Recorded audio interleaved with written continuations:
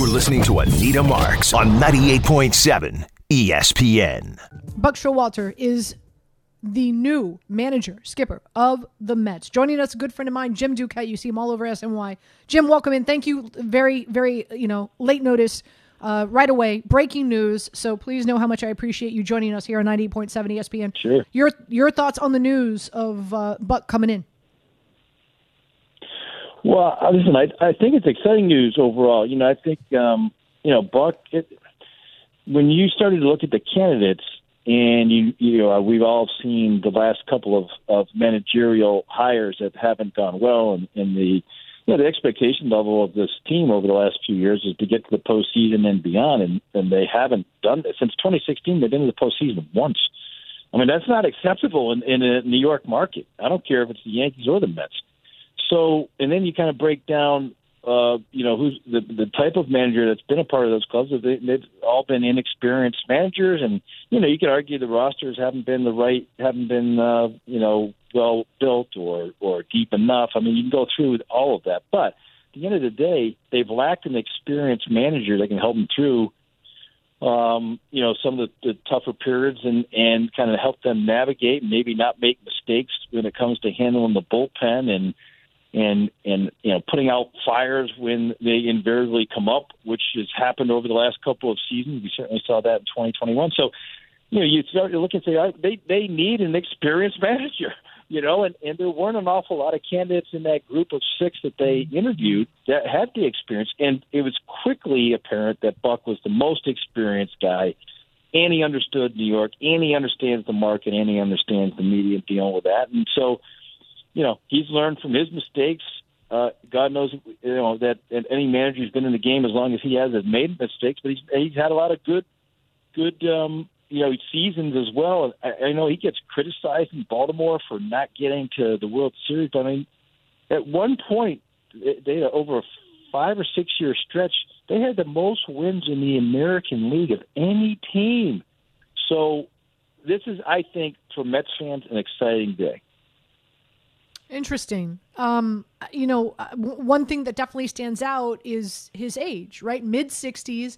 And one thing that we're seeing across the board, not just in Major League Baseball, and I understand your point in regard to like bringing in a seasoned guy, a veteran guy who's been there before, especially knows the New York market. But one thing that we see across the board, not just in Major League Baseball, but in all sports, Jim, is bringing in a younger guy, whether it's a coach, manager, whatever the case, who's going to relate more with the players.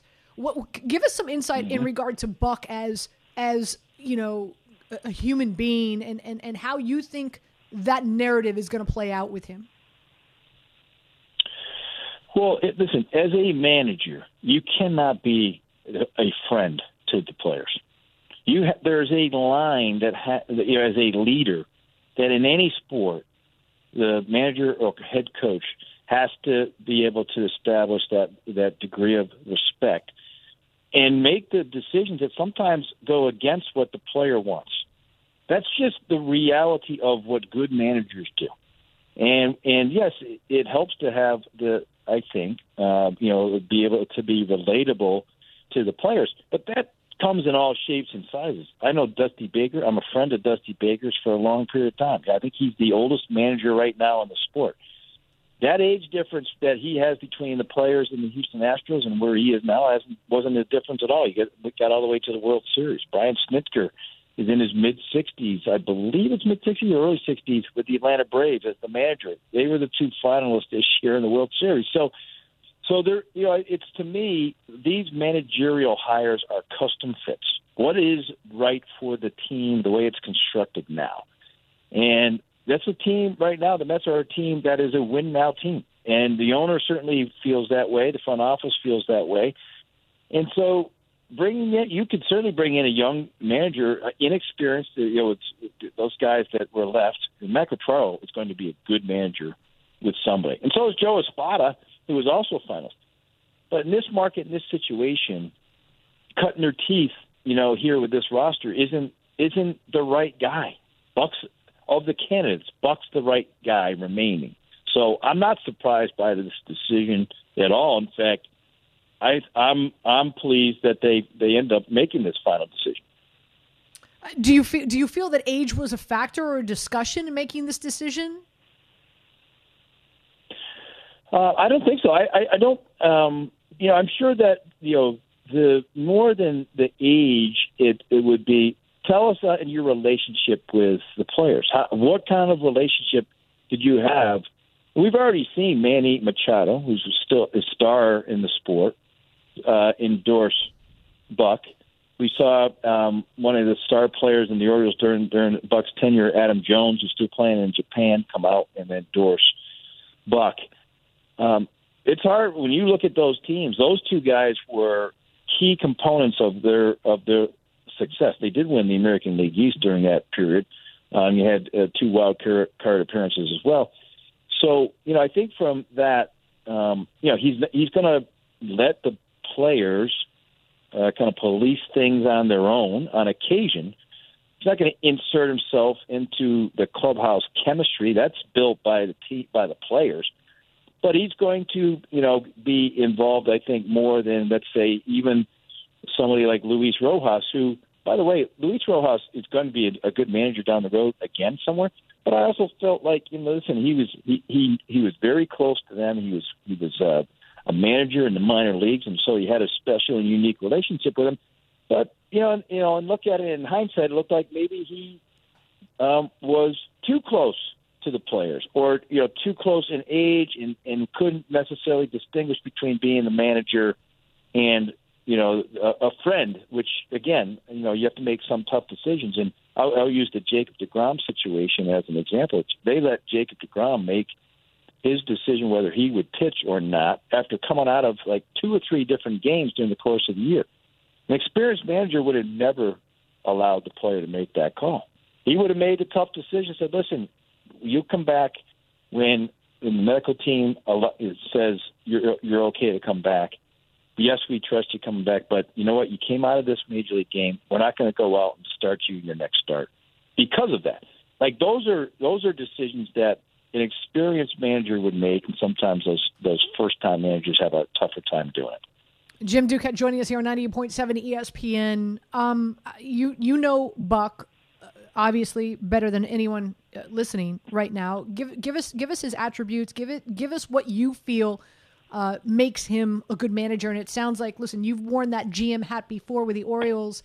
What is it about him that, because obviously this is your ringing endorsement here. What is it about him that you feel this is the best choice for the Mets? Well, listen, Buck has been in the game a long time, right? And so his resume kind of speaks for itself. And in some ways there are some similarities to Bobby Valentine in the baseball acumen, in getting the most out of your roster. Handling pitching staffs, handling bullpens.